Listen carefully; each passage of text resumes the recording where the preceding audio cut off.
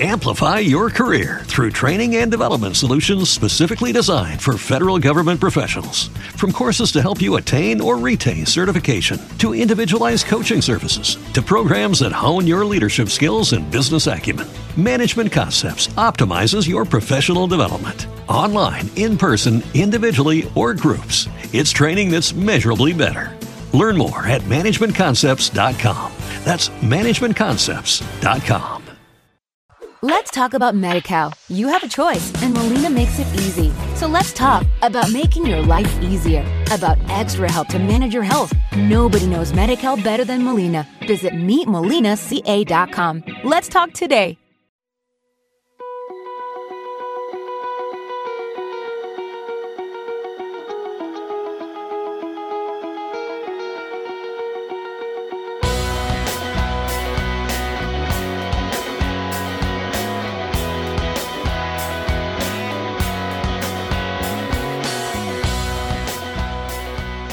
And welcome to another edition of the Hank Unplugged podcast. This is going to be a monumental edition of the podcast.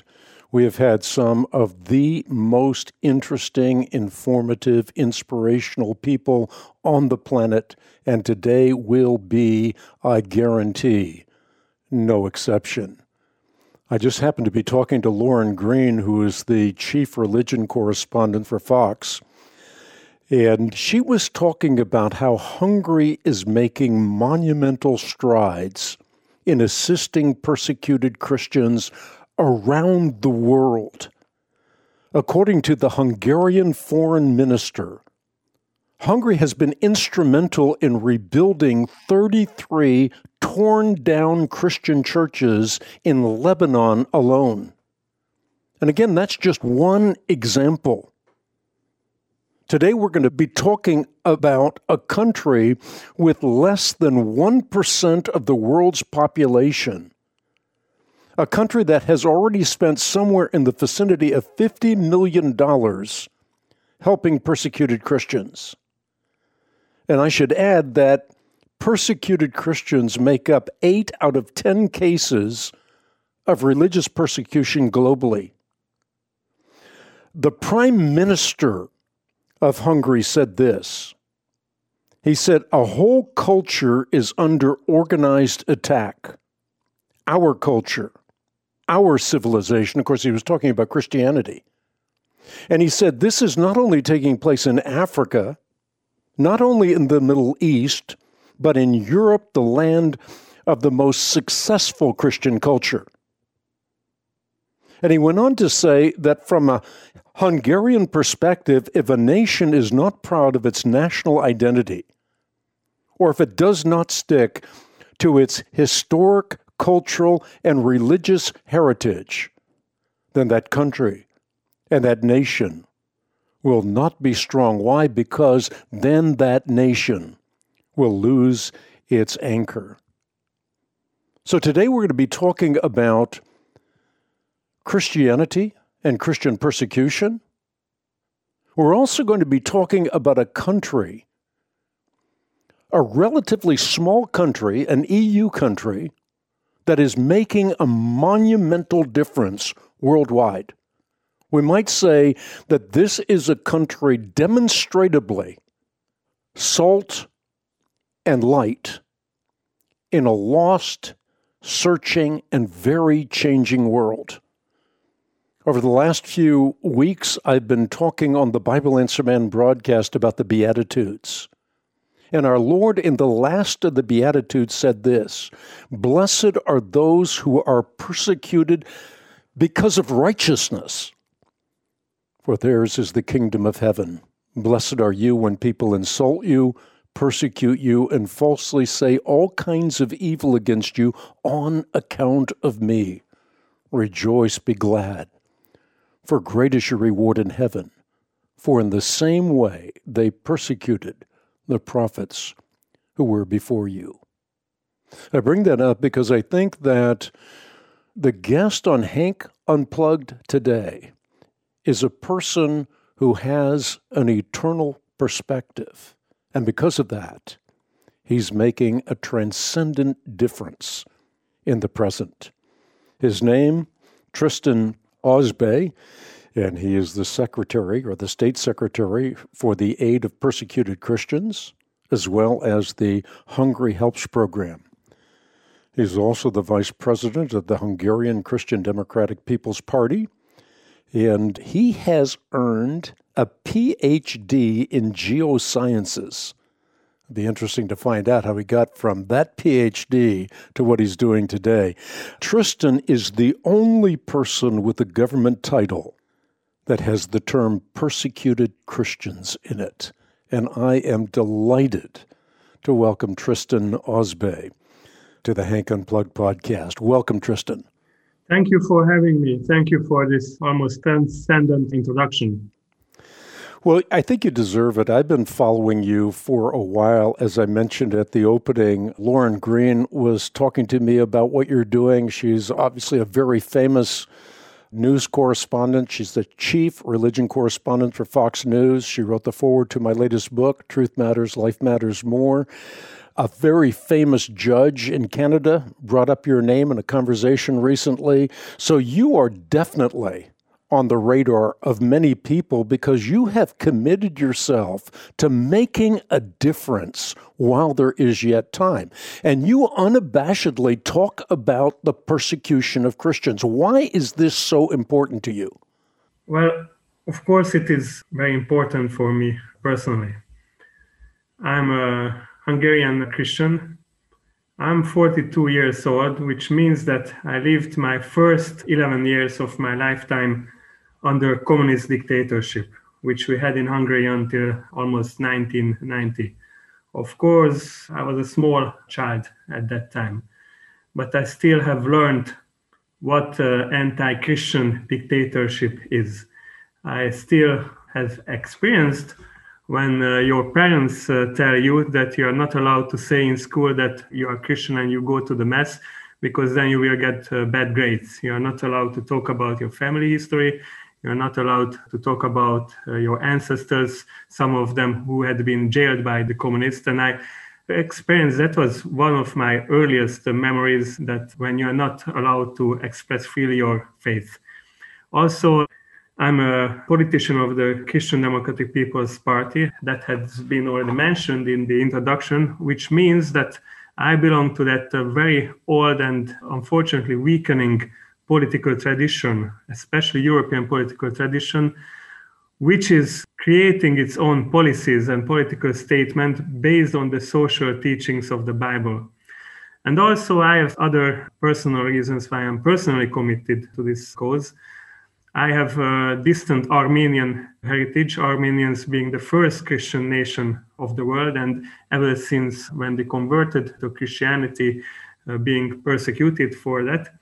And finally, I served in the Holy Land as a Hungarian diplomat to Israel for 4 years, where, among other communities, I also met and developed an empathy for the Christians of the Holy East, the Christians who have been living in the cradle of Christianity, not only as a religion, but also as the Christian civilization. So that's about my personal commitment. But I have been appointed to this position by the Prime Minister of Hungary.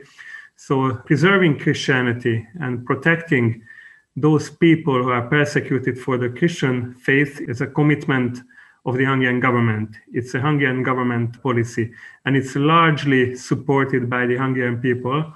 We have made some research, and more than 2/3 of the Hungarian people think that Christian persecution is a major human rights crisis, and persecuted Christians deserve any support the West and the Christian countries can give them. So I'm only representing the joint commitment to persecuted Christians of pretty much the majority of the Hungarian people. Yeah, maybe you can expand on that a little bit, because you are, as I mentioned in the opening, the only person with a government title that has the term persecuted Christians in it. That's an incredible distinction, but I think through that distinction, you're casting a light for others to walk in. That is part of our mission. Our number one priority is to save lives. Save lives who are murdered in the world just because they are attending an Easter Mass or other religious service save lives of Christians who had been suffering genocidal attacks by Daesh or other jihadist terrorist organizations in the Middle East. So that is the number one, to save the lives and also to enable Christian communities to remain in their homeland. So even if they had to flee, after a while, after security is guaranteed, for them to return to their ancestral homeland. But of course, Hungary is a small country. We are only 10 million people. We are a new member state of the European Union. We have suffered through the devastation of communist dictatorship and the terrible tragedies of the 20th century. So therefore, we are not the richest, the wealthiest of the European Union member states. So we can do only so much. The Hungary Health Program, which is Hungary's humanitarian program with a special priority to protect persecuted Christians, achieved some results. We were managed to benefit and support more than 100,000 Christian people in the world.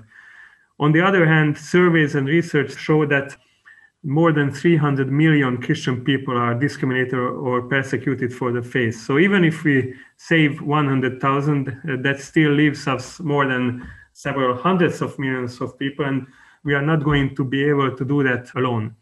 And there have been many charity organizations, faith-based organizations, and churches who have been supporting persecuted Christians for decades, but there haven't been any governments until very recently. So indeed, when Hungary, the Hungarian government, decided to set up the first ever governmental unit to aid persecuted Christians, we have done our mission in able to inspire other governments. We are trying to build an international coalition of good-willing governments of like-minded countries who are willing to recognize the fact that in these times, Christian persecution is the largest and the most concealed human rights crisis of our time.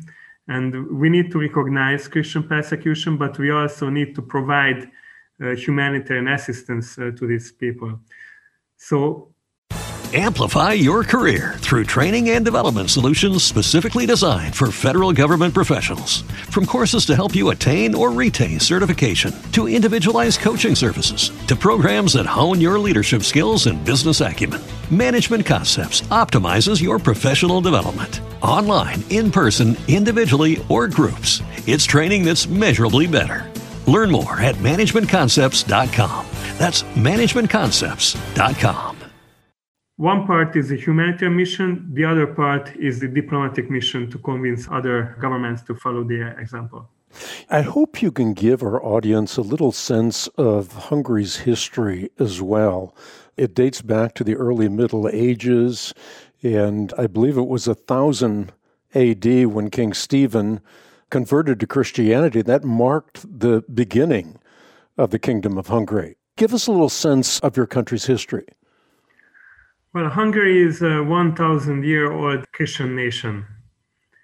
And I'm in a very blessed situation that as a Western politician, I'm allowed to say this, that I belong to a Christian nation. We have recently adopted a new constitution in 2011. We needed to adopt a new constitution because the previous one was created under a communist dictatorship when Soviet troops have occupied Hungary. Therefore, we consider that constitution illegitimate. So in 2011, we have adopted a new constitution, and it starts with the word God. The first sentence of the Hungarian constitution is God bless the Hungarians. And also in this constitution, we recognize, and this is a quote from the constitution, we recognize the role of Christianity in preserving nationhood. We value the various religious traditions of our country, but we do recognize Christianity in preserving our nationhood.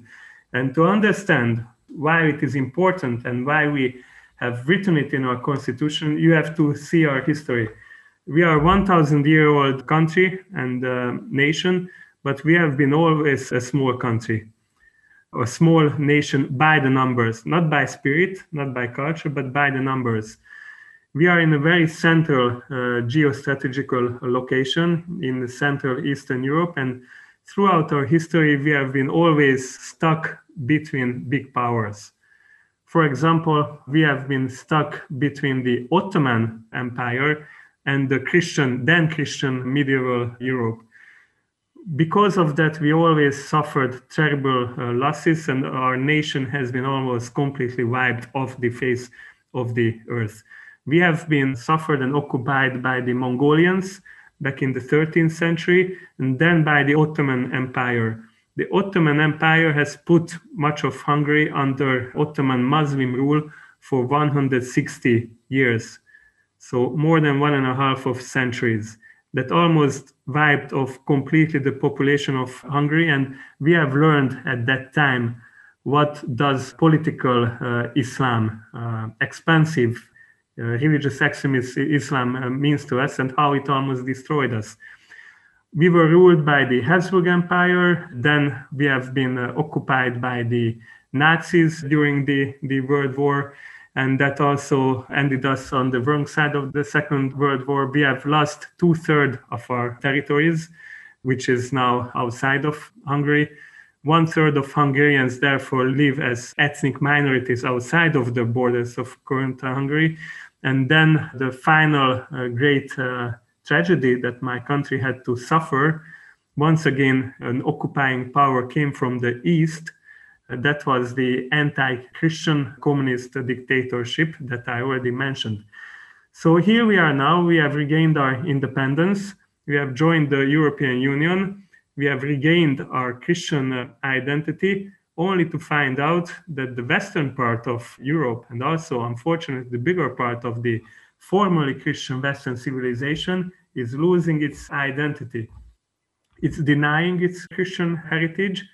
And whoever, like the Hungarian government and the Hungarian people, are sticking to their Christian values and trying to keep the societies Christian and say no to illegal mass migration, especially from non-Christian countries like us, we are constantly under labeling, censorship, and attacks from the largely liberal mainstream of the Western countries and some other international organizations.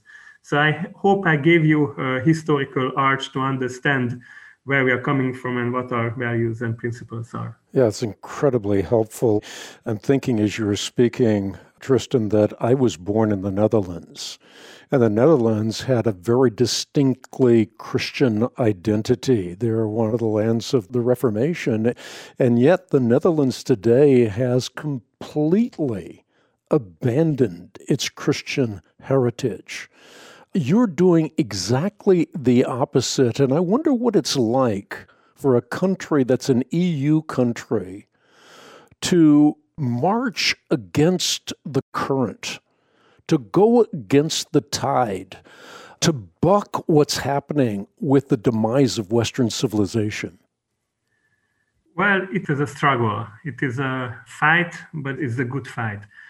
And we remain persistent on our values. And we suffer constantly attacks, sanctions, and false allegations. But, personally as a politician who are always being criticized and labeled with the nastiest terms, I gain lots of strength from the persecuted Christians. I mean, they are suffering terrorist attacks for expressing their faith, and we only have to suffer the labels and the false allegations and the trash talk from, from CNN and the liberal major media outlets or European Union, Brussels liberals, and then the different George Soros-funded organizations. So that's nothing compared to what our Christian brothers and sisters are suffering as a physical persecution.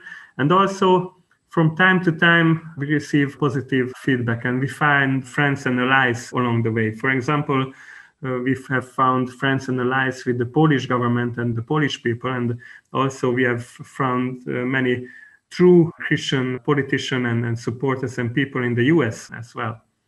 I did a podcast with Ryszard Legutko, who was a former minister of education in Poland. And he also spoke about the solidarity between Poland and your country, Hungary. But you mentioned the rhetoric that has been levied against your country and its leaders. your prime minister, who, by the way, I heard a lot about him just reading Google entries. But then I listened to him. I listened to him in an interview as he spoke and answered questions off the cuff for somewhere in the vicinity of an hour. And I was so taken by his very plain-spoken wisdom. But he's been called a racist. He's been said to be using hatred for political profit. But yet he is unabashedly pro-Christian, and that has won him a third consecutive term with 2/3 majority. And I remember him saying in one of the interviews that he has the liberty to say what he really thinks because of his winning the elections with a strong majority. But he said if a nation is not proud of its national identity, if a nation doesn't stick to historical, cultural, and religious heritage, then that country will not be strong for very long, because then that country will lose its identity. Can you speak to the issue of identity, how important it is for a country to retain or maintain its identity? Well, I would like to point back to my previous answer. I just explained and told you about Hungarian history of 1,000 years old of struggle, being occupied, being between the big countries. And we observe that the fact that Hungarians still exist as a nation, we owe it against all odds. We still exist. We owe this to preserving our identity, our Christian identity. Truly, the identity is the core of the self. And the core of the self as a person, individual person, and also as a community. This is where we derive our strength, our will to survive. So this is why it is important. This is why we allow this type of radical new secularization, extreme secularization, to deny our cultural roots and heritage. We will lose ourselves. Also, if we let the Christians of the East, the Middle Eastern Christians, to disappear from the Middle East due to the persecution, then we will not only lose like an interesting and exotic cultural element of the Middle East, we will lose the root of our own identity. And I guarantee you that if there will be no Christians left in the Middle East, the Western Christian identity will cease to exist, because we will lose our historical roots. And then we will be a prey of more aggressive ideologies, one of them being extremist liberalism, the other one being extremist Islam. I think what you're saying about the root is so transcendently important. I'd love for you to expand on that a little bit. So you're working in Iraq, for example, restoring that which has been lost as a result of the persecution of Christians there. And you've talked about the fact that there were at one time maybe something around the figure of 1.5 million Christians in Iraq, and now that number has diminished to somewhere around 200,000. So if you lose this identity, you're saying this affects Christianity as a whole, because if you lose the root, it has an effect on the flowering of Christianity, not only in Western civilization, but around the world. Absolutely. And we have to overcome an ignorance in the West, because I'll give you one example. I've been talking to a relatively high-ranking diplomat of a Western country. I'm not going to name the country because my goal is not to start a diplomatic, scandal. I just want to explain my point. And I told about the suffering and the plight of Middle Eastern Christians to this high-ranking Western diplomat. And the answer was very ignorant and very, to the level of an atrocity to hear such a thing. The answer was that, okay, if Christians are persecuted in the Middle East so much, why did they go there? Amplify your career through training and development solutions specifically designed for federal government professionals. From courses to help you attain or retain certification, to individualized coaching services, to programs that hone your leadership skills and business acumen, Management Concepts optimizes your professional development. Online, in person, individually, or groups, it's training that's measurably better. Learn more at managementconcepts.com. That's managementconcepts.com. Let's talk about Medi-Cal. You have a choice, and Molina makes it easy. So let's talk about making your life easier, about extra help to manage your health. Nobody knows Medi-Cal better than Molina. Visit meetmolinaca.com. Let's talk today. So I hope you understand the ignorance in that there is this absolutely false sense that Middle Eastern Christians are a product of modern day evangelization, that they are in fact a product of, Western colonial or imperialistic influence or, or cultural colonization. And this is dangerous because it means that the average Western people, or even the high-ranking Western leader, has no knowledge of the very root of our civilization and identity. And this can cause the end of Western Christianity and civilization if we don't come to our senses. Now, talking about Iraqi Christians, the numbers you cited were right, and these are very dramatic numbers. In 2004, the number of Christians in Iraq were indeed 1.5 million. And by that time, indeed, their number is less than 300,000. So it shrunk to 1/5 of its original size in the course of 16 years. And we are talking about Iraqi Christians who had been there for 2,000 years. So they have survived millennia, and now it is upon us that during the time of our generation, they will completely disappear. Because if they have lost 80% of their community, of the people in the course of a little bit more than a decade, you don't have to be a mathematician or a sorcerer or a politician who wants to make dramatic statements to see that in the course of a few more years, Christianity will completely disappear from Iraq, just as it happened with the historical Jewry of Iraq.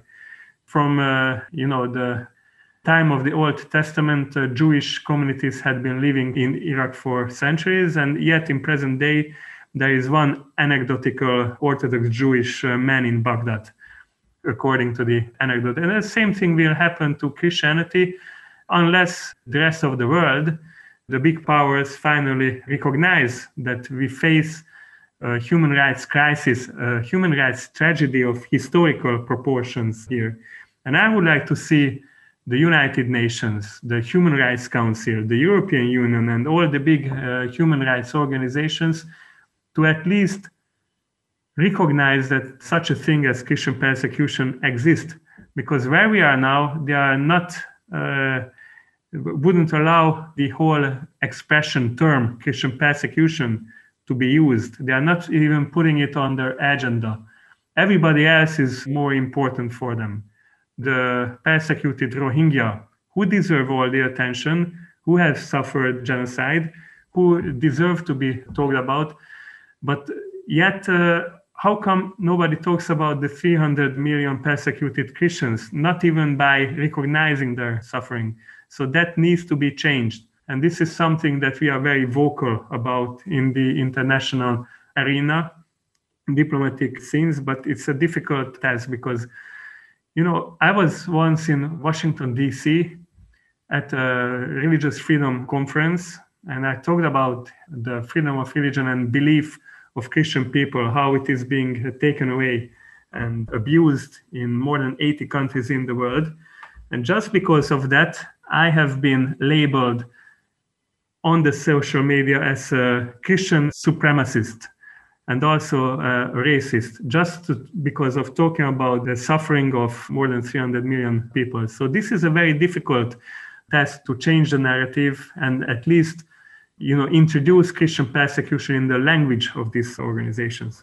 It's kind of interesting as you were speaking, I couldn't help but think about the fact that in our country there are so many evangelicals who are not worried about the persecution of Christians in the Middle East and the Levant because they don't think that these are really Christians to begin with, that these are people that serve sort of a dead orthodoxy, they're liturgical, and they have little sense of history as even Christians. So it's not just the secular world that doesn't have an understanding of the roots of Christianity, but evangelical Christians that don't understand when the church was young, do not understand our Christian heritage, and therefore aren't that concerned about what's happening to Orthodox Christians who are suffering in countries like Iraq. Well, I can also give you another example because our mission, and then personally, my work, I have received so much support from American evangelicals. So I'm sure that's only a minority who is looking at the Middle Eastern Christians that way. And it is important to address the denominational factor of our work. Personally, I'm a Roman Catholic with Armenian Catholic heritage. The Prime Minister of Hungary, Viktor Orbán, he is a Protestant. And we are working together with Orthodox Christian churches and many other denominations in the Middle East and in Africa, and working together with evangelical charities. So the whole approach of our program is ecumenical. And there, as a faithful Catholic personally, I am with a strong identity. I'm aware that historically speaking, there has been many debate, even violent conflicts between the different Christian churches and denominations. And, I'm quite a stubborn Catholic, so I never shied away from some theological debates back in the time. But then I visited the Middle East, and then I visited Africa, the places where Christians are being murdered. And, I have found a very important conclusion from these visits. When a jihadist murderer comes, he doesn't care if a person is Orthodox Christian or Catholic Christian or historical Protestant Christian or evangelical Christian. He will murder the person just because he or she is associating him or herself with Christianity and worships Christ as God. So in the eyes of the murderers, we are all the same and we are all Christians. So that is a wake-up call to the Christians of the world. This is not the time to stress on our theological differences. We have suffering, a brotherhood, all Christians in the world, a brotherhood, an economical brotherhood of the blood of martyrdom. So it is our duty not to fuel conflicts between the different Christian denominations, but to come together and protect those who are being murdered in the name because of their association with Christianity. I want to camp on that point for just a moment, because it has been well said that if Christians do not hang together, we're going to hang separately.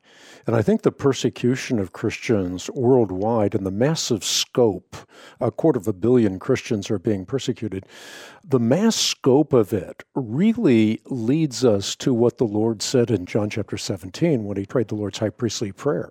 And he prayed that we might be one, just as he is in the Father and the Father is in him, so that we might be one, so the world might believe that you sent me. So there is a necessity for unity. Of course, that unity around the essentials of the historic Christian faith. You can't throw away the nut and just keep the shell. We have to be galvanized around the essentials of the Christian faith. But it is important for us to be unified today as Christians, and I am so happy to hear that that is one of your core commitments, that you are committed to the unity of the faith so that we as a unified Christian church can make a difference in the 21st century, just as we are commissioned to do. Yes, it is true. I have to add that we are following the Christian social values in our policies, and that is reflected in the Hungary Helps program, in our humanitarian program. Nevertheless, we observe the so-called healthy secularism. So as a government official, don't have any ambition regarding, religious initiatives. But I hope that the actual humanitarian policy and our program will contribute to this sense of all Christians belonging together and addressing together this threat that is on Christianity and Christian people together as a unity, yes. I was reading somewhere that in just over 3 years, you've had somewhere in the vicinity of 100,000 beneficiaries. Can you expand on that? Yes, this is the number. Humanitarian programs have a methodology to calculate the number of direct beneficiaries. And the number of direct beneficiaries of our program has exceeded 100,000 last November, meaning that in some sense, more than 100,000 people benefited, for example, financially or from being provided social services or education or other support through our program. That's the number of direct beneficiaries. The indirect beneficiaries, who has in any sense experienced the beneficial effect of our program, should be larger. Our program started in the very beginning of 2017. At first, we focused in the Middle East because that was just after the aftermath of the genocide committed by Daesh. So our first target countries and Christian communities for our support were Iraq and Syria. We also started many humanitarian aid programs for the Christian refugees who had fled from Iraq and Syria to the neighboring countries such as Jordan and Lebanon. And that was important because the big international aid programs for refugees discriminated against the Christian refugees.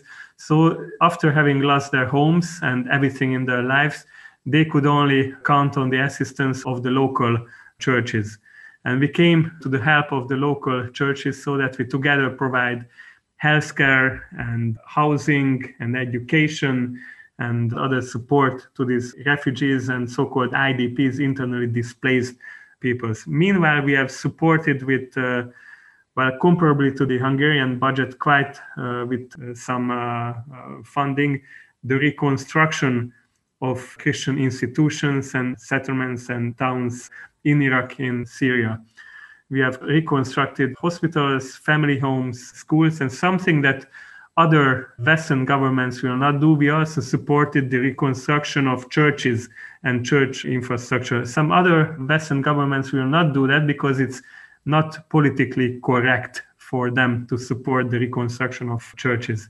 I have one fine example of what can be achieved this way.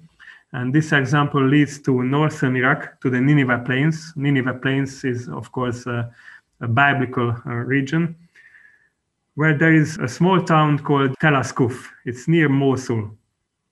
Tel Askuf has been inhabited by Chaldean Christians for millennia, but it had been occupied and ravaged by Daesh or ISIS in 2014. It was completely occupied, so everyone had to flee. All the Christian families who couldn't flee was murdered on the site. The extremists, the terrorists there, first destroyed the cemetery to erase Christianity from the history of the place, and then they used the church as the practice target. And after that, it was liberated in 2016, but by that time, more than 900 buildings were damaged, and it was completely deserted.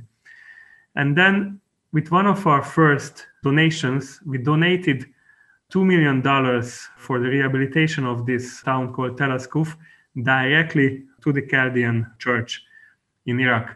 And this is important because this is also something Western governments will not do in their international aid. They will donate directly to faith-based organizations on the site or to church institutions.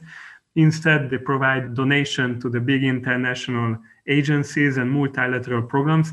And usually you will not see a cent of the donation to arrive to the minority vulnerable group, to the Christians.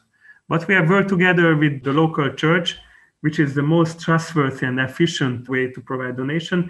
And together we have reconstructed this town, Tel Askuf. And as a result, 1,000 families out of the 1,300 families that had fled have returned. So 3/4, we almost managed to save the whole community, which is remarkable if you compare it with the statistical pair of numbers I just previously quoted, that meanwhile, when we look at all of Iraq's Christianity, it shrunk to 1/5 of its original size. Yet with a direct donation to the church, one community could be almost completely saved. And you know what is very touching? The priest of this town has visited Hungary and explained to the Hungarians that the people of this town have renamed their town from Telaskuf to Telaskuf bint el Magyar, which means Telaskuf, daughter of Hungary. And this is something very reassuring. This shows hope that all what we do is not in vain. And I'm not saying this necessarily because I want to create a positive image here for Hungary. I want to set this as an example, because what I would like to see is, next to the town that is now called Daughter of Hungary, I would like to see a son of the United States, or a nephew of Germany, or the grandchildren of the United Nations. So this is something that we could have achieved in the last couple of years, and this is something that we offer for other governments and organizations to follow. But I also have to quote that we started our mission mainly in the Middle East, but in the last couple of years, the genocidal level of Christian persecution has been growing in the sub-Saharan Africa. So only in Nigeria, every year, thousands of Christians are murdered by Boko Haram and Fulani jihadists every year. So now the world has to turn its attention to our suffering Christian brothers and sisters in Africa. This is where we are shifting our focus now. I think the podcast was validated by just that one example that is a powerful example of not merely cursing darkness or cursing the Christian persecution, but building a lighthouse in the midst of the gathering storm. And I think Hungary is such a great example. You've mentioned a number of times that it is a small country, 10 million people or so. But what your agency has done has caused Hungary itself to grow stronger. And that has permitted your magnificent country to play a more significant role in humanitarian support. And I want you to elaborate on that, because what you're doing is ennobling, enriching, empowering your own country, and therefore, as a result of that, it can be an ever more significant force, not only in the EU, but around the world. And I'm thinking about this in perspective to what happens when you're in an airplane. If there is a problem on the airplane, the first thing that happens is the masks come down, and you're instructed to put on your mask first before you help other people. So in other words, you need to be strong so you can help other people in their own crises.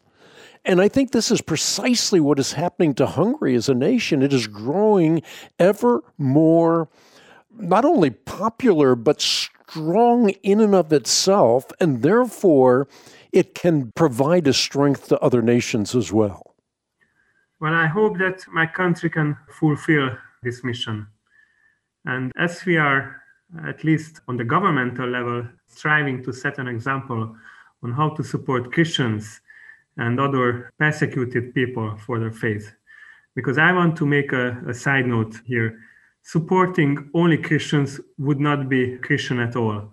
So while we hold persecuted Christians as a priority for our support program, because by the numbers, the most persecuted religious group in the world, we find it as our moral obligation and Christian duty to support other persecuted faith groups. We work together with the persecuted Yazidi religious group in the Middle East, and also we supported persecuted Muslim communities, the Rohingya refugees who had fled from Myanmar to Bangladesh. So with that side note, indeed, I have this general sense how Hungarian people are taking pride in the Hungary Helps mission, and it also made us better understand on who we are. And it provides inspiration and strength for us to not only support and defend Christianity in the humanitarian sense, but also defend and strengthen Christian civilization in the West. So therefore, talking about a little bit about politics, what we see now in Hungary is that we are having the ambition, and this is almost looks like as a fulfilled ambition, to start the modern Christian democratic revival, the Christian democratic political revival. We want to be an example state of how a modern Christian democratic country can be, how we can return to the Christian democratic idea, which was a political idea traditionally in the 20th century Europe. The whole European Union was founded by politicians who were Christian Democrats. And we want to return to that political school. And as it almost has been completely emptied in the last couple decades, we want to reinforce its original ideology. And just to explain to the American audience, Christian democracy is the politics that represents the social teachings of the Bible. It not completely relates, but almost it can be equated to what is usually called in the United States as Judeo-Christian values. So we want to represent in our policies human dignity from the biblical sense. We base our policies on the beliefs that human was created in the mirror image of God, therefore its dignity should be protected. We want to reintroduce the traditional family idea of family in our policies, and also the right and Christian mix of self-sustaining but general solidarity. So this is a basic international political movement that the Orbán government has started. And we would not be able to do this successfully if we didn't have this experience of strengthening our own Christian identity by making this connection with the martyr church. You have been criticized widely for your policies on migration, as has been Prime Minister Orbán. I want you to talk about the root of the problem. How do you eliminate the processes that trigger migration in the first place? And this is a very significant issue because we're facing illegal migration in the United States. It's a huge worldwide problem. And you have set down a template for how this problem should be addressed. You're saying that you have to go to the root of the problem, that people really want to embrace their own culture to begin with, and therefore, if you go to the root of the problem, you allow people to stay in their own territories by helping those territories, their own lands, their own countries, their own culture, their own identities, and therefore, you solidify that rather than exporting trouble to other places around the world. Indeed, our principle is that a right way to support people in distress, in suffering, in the humanitarian crisis regions is to take the help where the problem is, not to import the crisis and the problem to where there is none. Amplify your career through training and development solutions specifically designed for federal government professionals. From courses to help you attain or retain certification, to individualized coaching services, to programs that hone your leadership skills and business acumen, Management Concepts optimizes your professional development. Online, in person, individually, or groups, it's training that's measurably better. Learn more at managementconcepts.com. That's managementconcepts.com. Let's talk about Medi-Cal. You have a choice, and Molina makes it easy. So let's talk about making your life easier, about extra help to manage your health. Nobody knows Medi-Cal better than Molina. Visit meetmolinaca.com. Let's talk today. By organizing mass migration. Illegal mass migration is harmful to all the parties involved. The host countries, the receiving countries, they will import all the social tensions and the security risk associated with illegal mass migration. The source regions of migration will lose their youth, because usually it's the young people who go on the migrations. They will lose their youth, the young people who would be able to reconstruct the country after, for example, an armed conflict. And also the migrants themselves, they will be lured away based on lies of the traffickers and the migration promoting organizations, and they will suffer terrible disappointments when they will face the realities.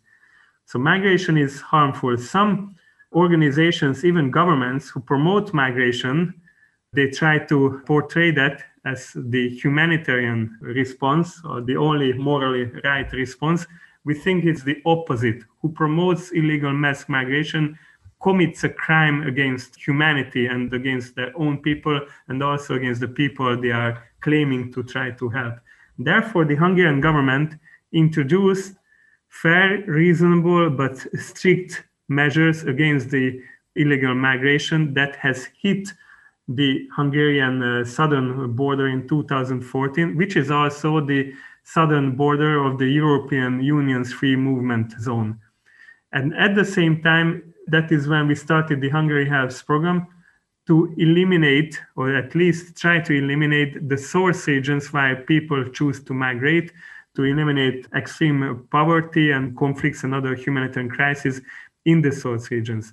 Now, I think, and I hope that the audience is convinced that this is the right way to do, but then the whole picture became clear.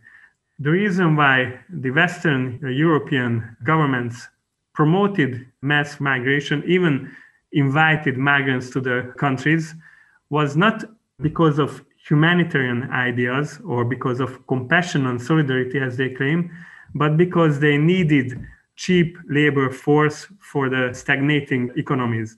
And therefore, when the Hungarian government stopped illegal migration, and truly by raising a border fence, we did stop it.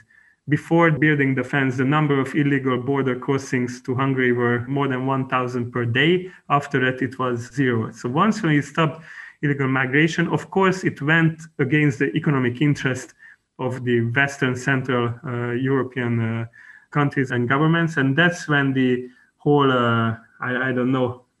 witch hunting against the Hungarian government started. That's when the fake human rights organizations started to create fake reports about how inhumane the Hungarian government is against the migrants.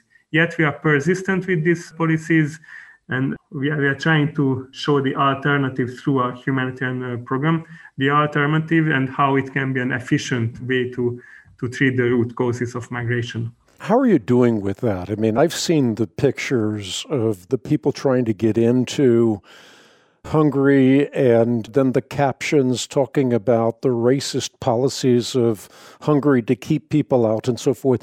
So the images paint a very negative picture towards Hungary. How are you doing in the educational process, trying to teach people a proper way of dealing with this worldwide phenomenon that is changing not only Western civilization, but changing the world? Well, we are trying to educate the world by, for example, at this moment, by talking to you, having this wonderful opportunity to engage in this interview with you. So we want to express clearly our principles. It is a human right to gain asylum when someone is fleeing for their lives because they are persecuted. And this is something that we observe. If somebody arrives to the Hungarian border and his or her life is in danger, therefore he or she wants to get asylum in Hungary or in the European Union, he or she will go through the application procedure and will be granted asylum. This is our moral obligation, this is our Christian obligation, and this is also based on the Human Rights Conventions of Geneva that we fully observe. But this is something we need to separate: refugees fleeing for their lives and illegal economic migration, because the right to life is a human right. But choosing another country where you want to live so you reach higher living standards, that's not a human right. And some countries, those countries whose society were built on migration, they can choose to take in economic migrants. It's their right, and we Hungarians respect that. For example, the US was built based on migration and migrant communities, and it is a successful country. But Hungary has decided not to invite economic migrants by large numbers because that's not our culture, and our history tells us to keep our community and nation as it is, as a relatively free but homogeneous culture. And therefore, because we see illegal mass migration and economic mass migration as more harmful to our country as not, this is why we choose the policies that we have chosen. Nevertheless, we will let anyone in Hungary who is coming from a neighboring country and fleeing for their lives. Not only we will let them in, but my state secretariat even supports integration and rehabilitation programs for those people as well. Yeah, so there's a distinction between legal migration and illegal migration. You're all for legal migration, but you're not for illegal migration. I think that's a fair summary of what you said. I want to switch the conversation a little bit to what you're doing in Africa, particularly in places like Nigeria. The focus of the persecution of Christians who have their lives at risk has clearly and markedly shifted to the sub-Saharan African region, and we need to be aware of that, and certainly your country is acutely aware of that. Indeed, we are seeing a very alarming tendency in the sub-Saharan Africa in the recent years.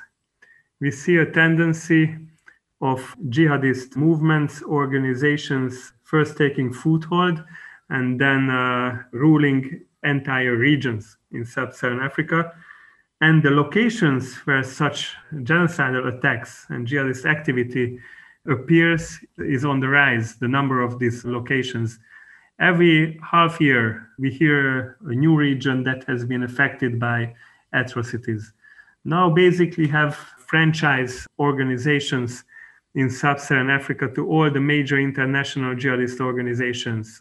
For Al-Qaeda, for ISIS, we have different provinces and caliphates of ISIS being formed in different regions of Africa. And then we also have local jihadist groups and movements becoming more and more violent. First, we heard about the atrocities and the genocide committed by Boko Haram in the area of Nigeria, Chad, Cameroon, and Niger.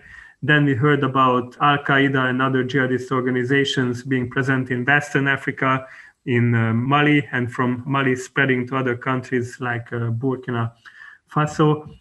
Al-Shabaab, the Somalian terrorist organization ruling a big part of the country, is now making strikes and attacks in neighboring countries, such as terrorist attacks in Kenya. Quite recently, the Central African Caliphate or province of the Islamic State in ISIS had been formed.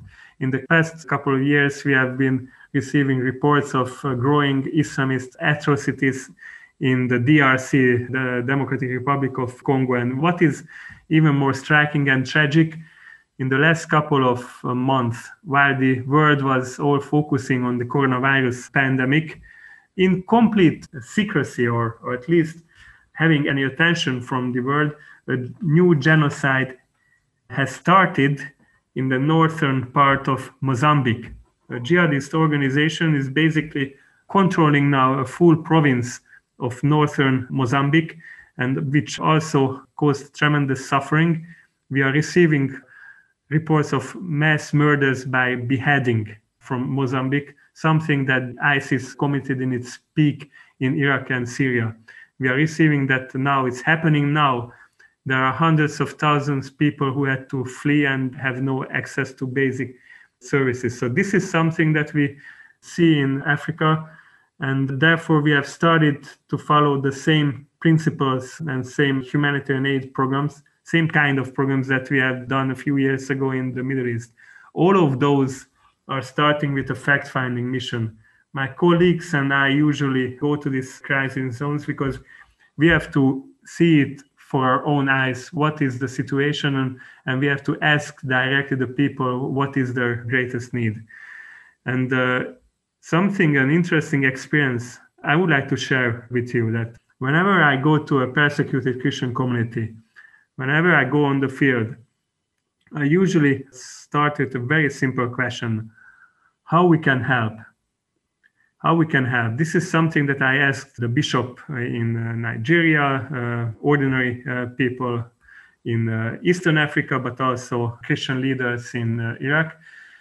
And I remember when I asked this question in Nigeria with the bishop, the answer was very striking. The answer was that,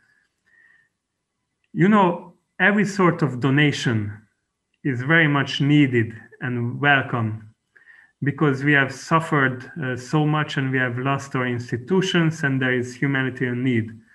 But the plain fact that you came from a faraway country, you took the risk and visited us, and that after that you are asking us that how you may help us, it worth more than any donation, because finally we feel that we are not abandoned.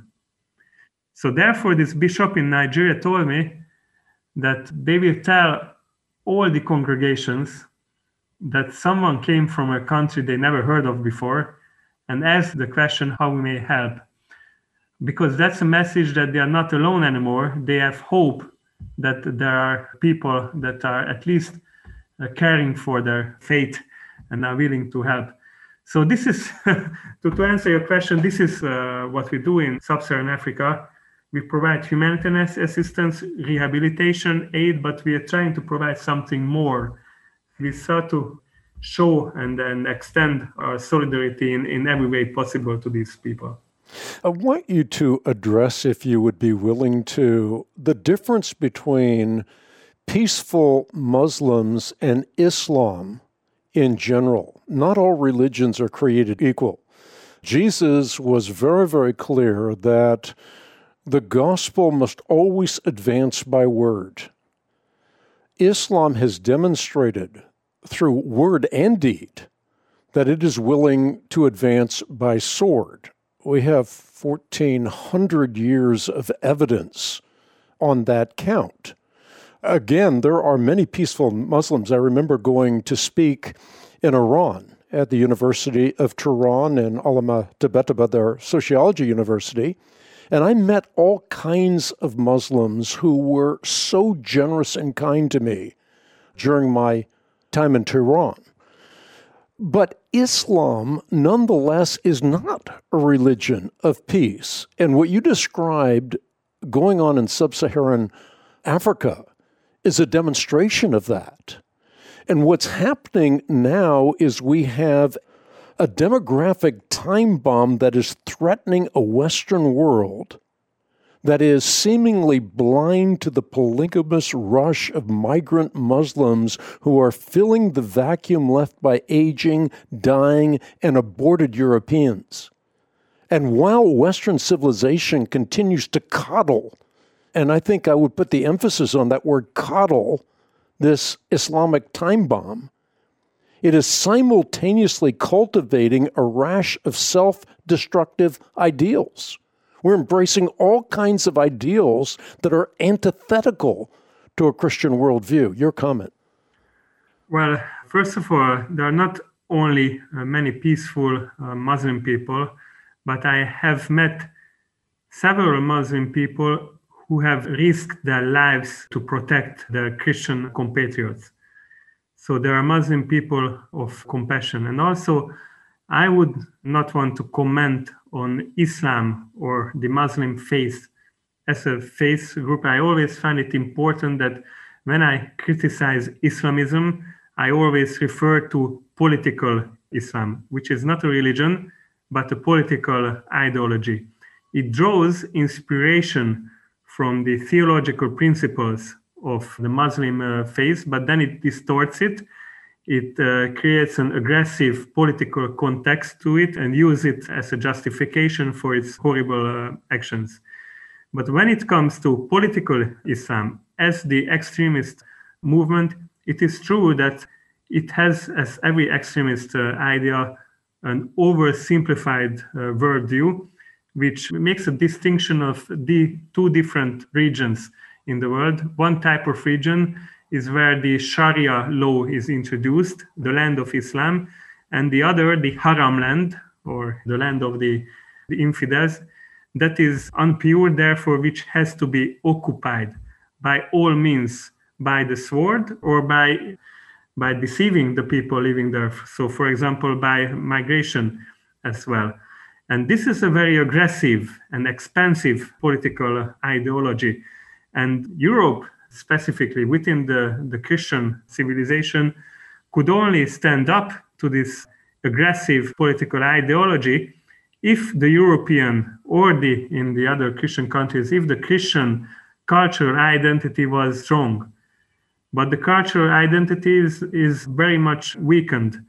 The Western civilization, the Western countries had turned away from their Christian values and identity. Not only they turned away, but they are denying it. And quite recently, they started to attack it. So they are trying to push out any Christian reference from the public discourse. They are trying to limit the freedom of conscience of Christian people in the West by discriminatory laws as well. So, of course, if there is a vacuum of identity, then the new, more powerful and aggressive ideology will simply run over that identity vacuum. So when we are looking at the state of Christian civilization, what we see that in the East, in Asia and in Africa, there is a humanitarian and human rights crisis, but in the West, there is an identity crisis. While in the East, they are blowing up Christian churches, the West, they are closing down the churches or converting them into mosques.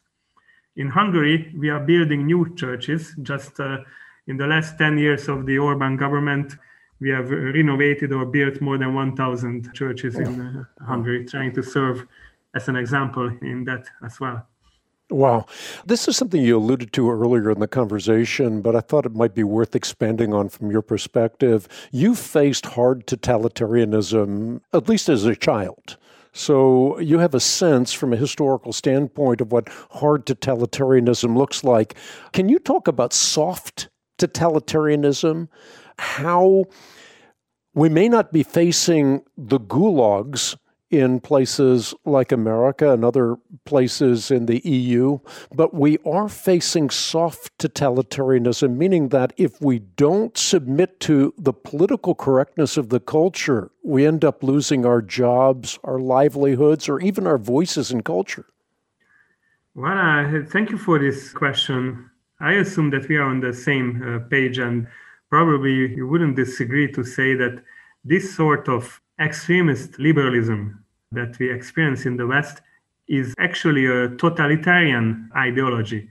It is trying to control the narrative in every segment of a person's life. Not only the political level or the governmental level, but it tries to control how we act in a workplace, what we can tell others, and also it tries to control our definition or our views on family, on what is gender or sex, who is a woman and who is a man. And if everybody makes a statement or any gesture that is at least a tiny bit inconsistent with this dogmatic liberal narrative, he or she is fired, he becomes an outcast, he's censored, as we see in the big, absolutely liberal social media platforms and so on. Because we have noticed that there is a very hard push from the extremist gender ideology lobby in the European Union before it comes mandatory for the European Union's member state to implement those policies that give a free way to extremist gender ideology. We have amended our constitution. I will give you another quote. This amendment is about the family. And once again, the quote is from the Hungarian constitution. Hungary shall protect the institution of marriage as the union of a man and a woman established by voluntary decision, and the family as the basis of the survival of the nation. So by stating in our constitution that marriage is between a man and a woman, you wouldn't imagine the political backlash Hungary and the Hungarian government has received because of that. There are already being, on the European Union level, sanctions trying to be proposed against Hungary just because going against the liberal narrative. And the governing party of Hungary had basically been forced to choose to leave its European party family because sticking to the traditional idea of marriage. And this is something what the government experiences, but I don't need to quote, especially to the audience of your podcast, how, for example, in America, Christian people not only received death threats, but has been also put into trial because they refused to serve, for example, a gay marriage ceremony on the grounds of their religious principles. So I'm not sure if this should be called soft totalitarianism anymore. It is becoming more and more oppressive. And when we are looking at the actions that were taken by, for example, the Black Lives Matter activists and also extremist liberal and anarchist activists in the US and in Western Europe, it also becomes more and more violent. So it's a totalitarian idea to its deepest core, and it's a totalitarian system in the making. I love what you said. And I've never thought about it as you just said it. Maybe we shouldn't be calling it soft totalitarianism anymore. Perhaps we were using that designation to make the distinction between the gulags and the kind of oppression, but it is anything but soft today. You're talking about the building blocks of civil society, of marriage, of church, of government. They all rest atop the foundation of human life, but none is more significant than marriage. And I am so happy to hear what your country has been doing from the standpoint of its constitution itself. And I wonder how a prime minister like Viktor Orban has been able to stand against the tide or the tyranny of political correctness. How has he been able to do that? I mean, that takes a lot of fortitude, takes a lot of strength. I mean, he's being condemned in all kinds of forums, but he's stuck to his guns. Well, there is a very short and simple answer to that question, and that is he's capable of doing so. Amplify your career through training and development solutions specifically designed for federal government professionals. From courses to help you attain or retain certification, to individualized coaching services, to programs that hone your leadership skills and business acumen, Management Concepts optimizes your professional development. Online, in person, individually, or groups, it's training that's measurably better. Learn more at managementconcepts.com. That's managementconcepts.com. Let's talk about Medi-Cal. You have a choice, and Molina makes it easy. So let's talk about making your life easier, about extra help to manage your health. Nobody knows Medi-Cal better than Molina. Visit meetmolinaca.com. Let's talk today. Because of the support of the Hungarian people that re-elected the Orban government for the third consecutive time with a super constitutional majority. Without the support of the Hungarian people, this would not be possible to fight this good fight on this level. But the Hungarian people choosing the Orban government again and again and again means that the majority of the Hungarian people stand behind these principles and this idea.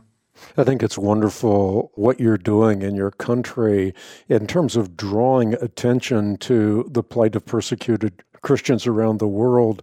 One of those things I understand is that from time to time, I don't know the details, but you actually take the buildings in Budapest and you illuminate them in red. Is that right? It is true, yes. It is actually the initiative of international charity organization called Aid for the Church in Need. It's called Red Wednesday. Each November, at one particular day of November, they ask people and institutions in different countries to highlight their buildings, like landmark buildings in red, to commemorate the blood of the Christian martyrs who are being murdered for their faith all around the world. In Hungary, we have joined this initiative not on the NGO or church level, but on the governmental level. So, yes, this is something that we do in our beautiful capital city, Budapest, which I hope all the audience will once visit.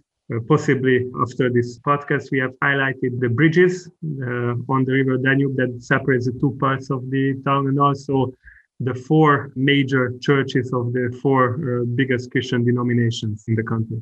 And while you highlight the plight of Christian persecution, we're talking about the vast majority of persecutions around the world are against Christians. As you've pointed out, and I want to underscore once more, your support for Christians is explicit. I'm using your words, but by no means exclusive. You're concerned about persecution in general, and perhaps you want to elaborate on that once more. Yes. Well, as I said before, supporting only Christians, that's not what Christianity tells us to do. They deserve special attention because they are such large in numbers who are suffering and they have been neglected. Therefore, we are supporting other communities and faith groups as well. And, talking about the practical also consideration, supporting only Christian communities would be also counterproductive because it would further stigmatize the Christian minority communities, that they are usually the false, claims that Christians are the agents of the West and so on, or they are not patriotic. So favoritism would be immoral, but also counterproductive for the Christians. And that is also important, and I'm glad you asked. Even where we are supporting the Christian community, we design it that way that all the other communities living together with the Christians are having benefit for that support. So giving you one example, in Syria, we support 3 Catholic hospitals. 3 Catholic hospitals that are in a country, in Syria, where more than 50% of the healthcare infrastructure had been destroyed because of the war. And in these hospitals, about 80% of the patients who are treated there are Muslim. And a local Syrian church leader who is managing this hospital explained to me what happens. So let's say there is a Muslim patient who is sick, falling sick. Let's call him Muhammad. This Muslim person can be a target or a subject of Islamist radicalization by a radical imam who is inciting him against Christians. Now this person, Muhammad, has only one hospital to go to gain cure, to get treatment, and that's the Catholic hospital. So Muhammad goes to the Catholic hospitals and is treated by a doctor who is called Butros. That's Peter in Arabic, it's a Christian name. Or treated by a nurse called Rita, which is also a Christian name. A Muslim person who had experienced the solidarity and the compassion of their Christian countrymen will never be ever radicalized against Christians. And likewise in Iraq, we support Christian school for internally displaced refugee children, and there together Christian and Muslim children from Christian and Muslim families go together, and after years of the war they can finally get education for the children. So this way we don't only support Christians, but we enable the Christian communities to extend their helping hand to the majority communities or other communities who are living side by side with them. This way, we support peaceful coexistence through our projects. What a glorious illustration. I do think that we should probably start winding up by talking about how religious freedom benefits society and the significance of Christianity on the world. I mean, you're unabashedly Christian. And a lot of people see Christianity in maybe crusader terms, but they don't realize what Christian churches have been responsible for, what Christians have done in the world, their impact on the abolition of slavery, their energizing civil rights movements, their charitable works, the fact that Christians were at the forefront of establishing schools and literacy, that Christians were at the forefront of science and modern medicine, that Christians were at the forefront of establishing hospitals and nursing homes and orphanages and soup kitchens and food pantries and halfway houses. So Christianity has made a vast imprint on the world, and that message needs to continue to be communicated. Absolutely. It needs to be communicated. If I can focus a little bit on my work, what I see in the West is something I came up with a new term, or at least I haven't heard it before, that is Christian guilt. You know, you have probably heard of the expression German guilt, meaning that German people, even generations after the Nazi regime, still are guilty for the crimes that has been committed by their ancestors. I heard the term white male guilt.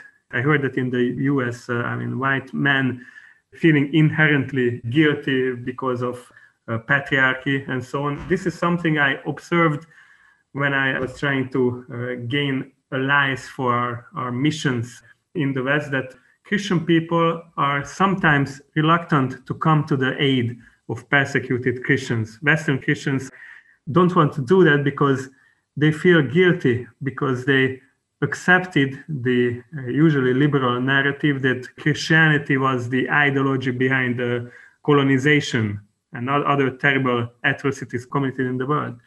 And perhaps some terrible murderers and oppressors used elements of Christian ideology to justify their actions. Of course, those must have been, distorted and falsified Christian ideas. But I think the Western Christian people need to be educated about the role and effects of Christianity, what Christianity played in our history and all of humanity. The Western Christian people needs to understand what you just referred to in your question. In the medieval times in Europe, for centuries, the churches, the Christian institutions were the only one providing healthcare to people.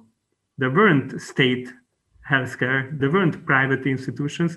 They were the only one running hospitals or hospices or taking care of the poor. There weren't, social benefit programs and social security back in the medieval times. The Christian churches for centuries were the only ones providing education, which is very, especially striking when there is this absolutely false and incorrect narrative trying to portray Christian churches as the ones that are anti-science. No.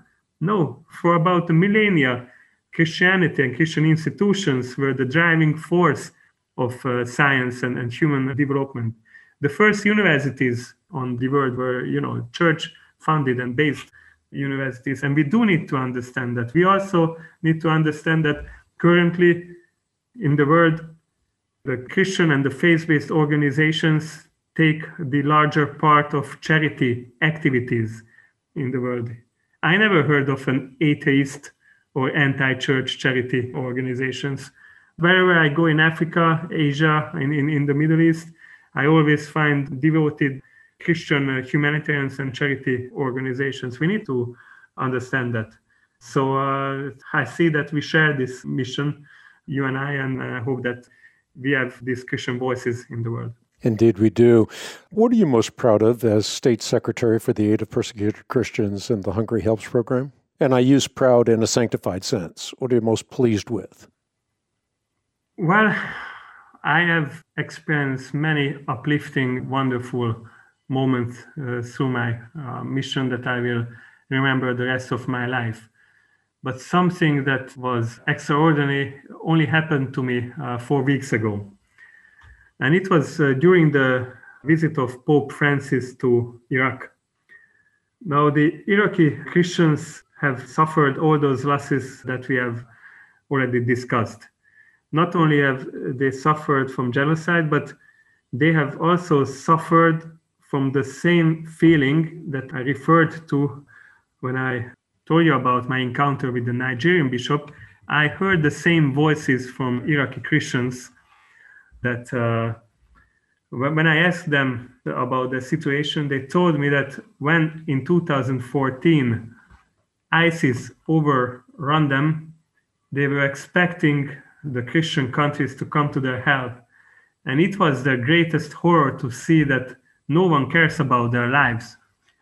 So they told me that, I remember one encounter with an Assyrian old man. He told me that, I lost my home and some relatives had been murdered, but my greatest grief and sadness is that nobody came to our help. I talked to one Iraqi bishop who in an interview passionately and with tears in his eyes told me that the world seems to be more interested about protecting endangered frog species in Australia than protecting the Iraqi Christians. So therefore, you have to see that the greatest pain and grief and the hopelessness of Middle Eastern Christians comes from the fact that they feel abandoned. And it was for them a great relief that the Hungarian government came, but now they have enjoyed a historical turning point with the visit of Pope Francis.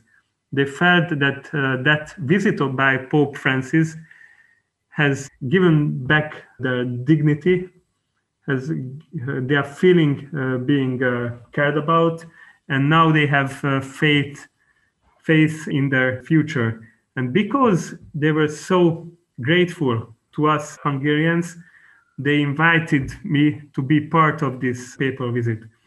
And one program I could join was in Mosul, the ancient town that has been formerly called Nineveh. And Mosul had been completely destroyed by Daesh and the war. And Pope Francis went in the center of Mosul, which is now basically a ghost town, completely ruined, in the center of the former Christian quarter of Mosul.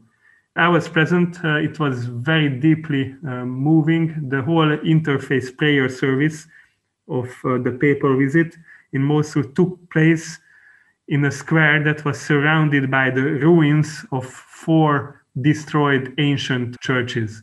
So it was very dramatic. And there was a prayer service. And after that, for the Christian church leaders there, the former priests and bishops of Mosul, there was an opportunity to talk a few minutes privately or face-to-face with the Pope Francis. But because of a sign of their gratitude, before all of them, they asked me to be the first one to talk personally to Pope Francis. So 4 weeks ago, I was there standing in the middle of Mosul, explaining to the Holy Father that I'm representing Hungarians who, because of our history, have a compassion for the persecuted people. And I was about to tell the Pope what we have managed to achieve in Iraq, but I didn't need to, because at that point, the former Bishop of Mosul just stepped in and simply told Pope Francis that, Holy Father, the Hungarians were the ones who helped us to rebuild our towns in Iraq and on the Nineveh plains. And at that point, the Pope has blessed our mission. And this is something I'm not only proud because of the recognition from the Catholic Church leader, but also because at that point, I really felt that with the little things we could do, we have actually managed to be a part of the rebirth of the hope for the persecuted Christians. I think it's so incredible to hear that story, and then also to recognize that you are a committed Roman Catholic. Viktor Orban is a committed Calvinist. I've heard him in his speeches say over and over again, I'm a Calvinist. And the two of you are working together in solidarity to help persecuted Christians around the world, to make a difference while there is yet time. And I think that solidarity in itself is a message to the world. It is. It should be a message. If I may talk about very personal things, I have many good friends and supporters of our program all around the world, many from the US, as I have referred to earlier. And there was a evangelical pastor friend of mine from California, and one day she called me and she told me that she had a dream the other night about our mission. I don't know if I should believe in such dreams or not, but there is a moral of this story. She told me that in her dream, it has been revealed to her that Hungary will be a birthplace or a starting point of something important, of a revival for Christianity. Well, that's a very ambitious, very high expectations to us, but okay, we are trying to fulfill this mission. But she continued. She said that in her dream, she has seen that the devil will see this, and the next move of the devil will be trying to create division lines between the different Christian denominations to weaken this Christian revival. So we'll turn Protestants against Christians, Christians against Orthodox. That will be the next satanic move. And I don't know about the whole transcendent idea. This is a dream. It could be any meaning. But even if it's a true, revelation or not, I think this is very important. And we can only protect Christian civilization, including its communities, if we put aside our personal differences. We have to keep our traditions, our theology intact, because that is part of our identity as Christian denominations and churches, but for the protection of our whole civilization, and also, more importantly, for protecting our suffering brothers and sisters in Christ, we have to come together in solidarity. That is for sure. And I think that's a great place to end this podcast. I have one other question that I've been thinking about asking you as long as I've been talking to you, and that is, how does someone move from studying geoscience, having a terminal degree in the field, it's as good as it gets, to what you're doing now? Well, that is a funny story. I was interested in nature from my early childhood, especially in volcanoes and geology. Somehow I developed an interest in that, so I studied to be a geoscientist. I got my master's degree, and after that I got my PhD. And on that note, I got my PhD in the United States. I lived and studied in Virginia for 4 years, which was some very happy part of my life. And then I graduated with my PhD at Virginia Tech in 2006. And because of my openness for adventure, instead of choosing the comfortable, prosperous career and life in the US, I decided to return to Hungary. And that was a life-changing moment for me, because 1 week after I came back to Hungary, 1 week after my plane landed, I found myself in the middle of the biggest political turmoil of the last decades in Hungary, because the anti-Christian former communist prime minister of Hungary at that time had a leaked recording of cursing on Hungary and admitting to lying to remain in power. So there was civil protest and unrest against that, but the prime minister wouldn't step down. And then 1 week after returning to Hungary, I found myself in the middle of a protest while I was being shot at with rubber bullets by policemen. And I seen the desperate state of the Hungarian people and the need for change and the need for this country to regain its national and Christian identity. So instead of studying rocks, I figured that rocks are interesting, but I would want to work with people and help my nation and my community to be a better place and a more happier and more successful country. So I joined politics at that point. Tristan Özbey, he is the State Secretary for the Aid of Persecuted Christians and the Hungary Helps Program. He is also the Vice President of the Hungarian Christian Democratic People's Party. And as I said in the introduction, he's the only person with a government title that has the term persecuted Christians in it. And that is a wonderful distinction. I am so proud and pleased to have you on Hank Unplugged. Thank you so much for the education you've given our audience all around the world. And I pray that God will richly bless you on a personal level and also richly bless your outreach to persecuted Christians, and that as a result of your example, that what you are doing will spread to other countries around the world. Thank you for this very important discussion. Thank you for your prayers and all your support, and God bless you too. Well, thank you. God bless you, and God bless Hungary. We always say God bless America, but I would certainly append God bless Hungary to those words, and may your tribe increase. And I want to thank everybody for tuning in to Hank Unplugged. It is the fact that we are getting so many 5-star ratings that continues to expand our listenership around the world. So thank all of you who are connecting with us and talking about this podcast. And again, thank our incredible guests on Hank Unplugged.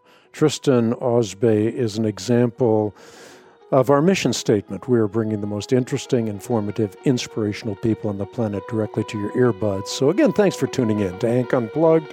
Look forward to seeing you on the next episode soon.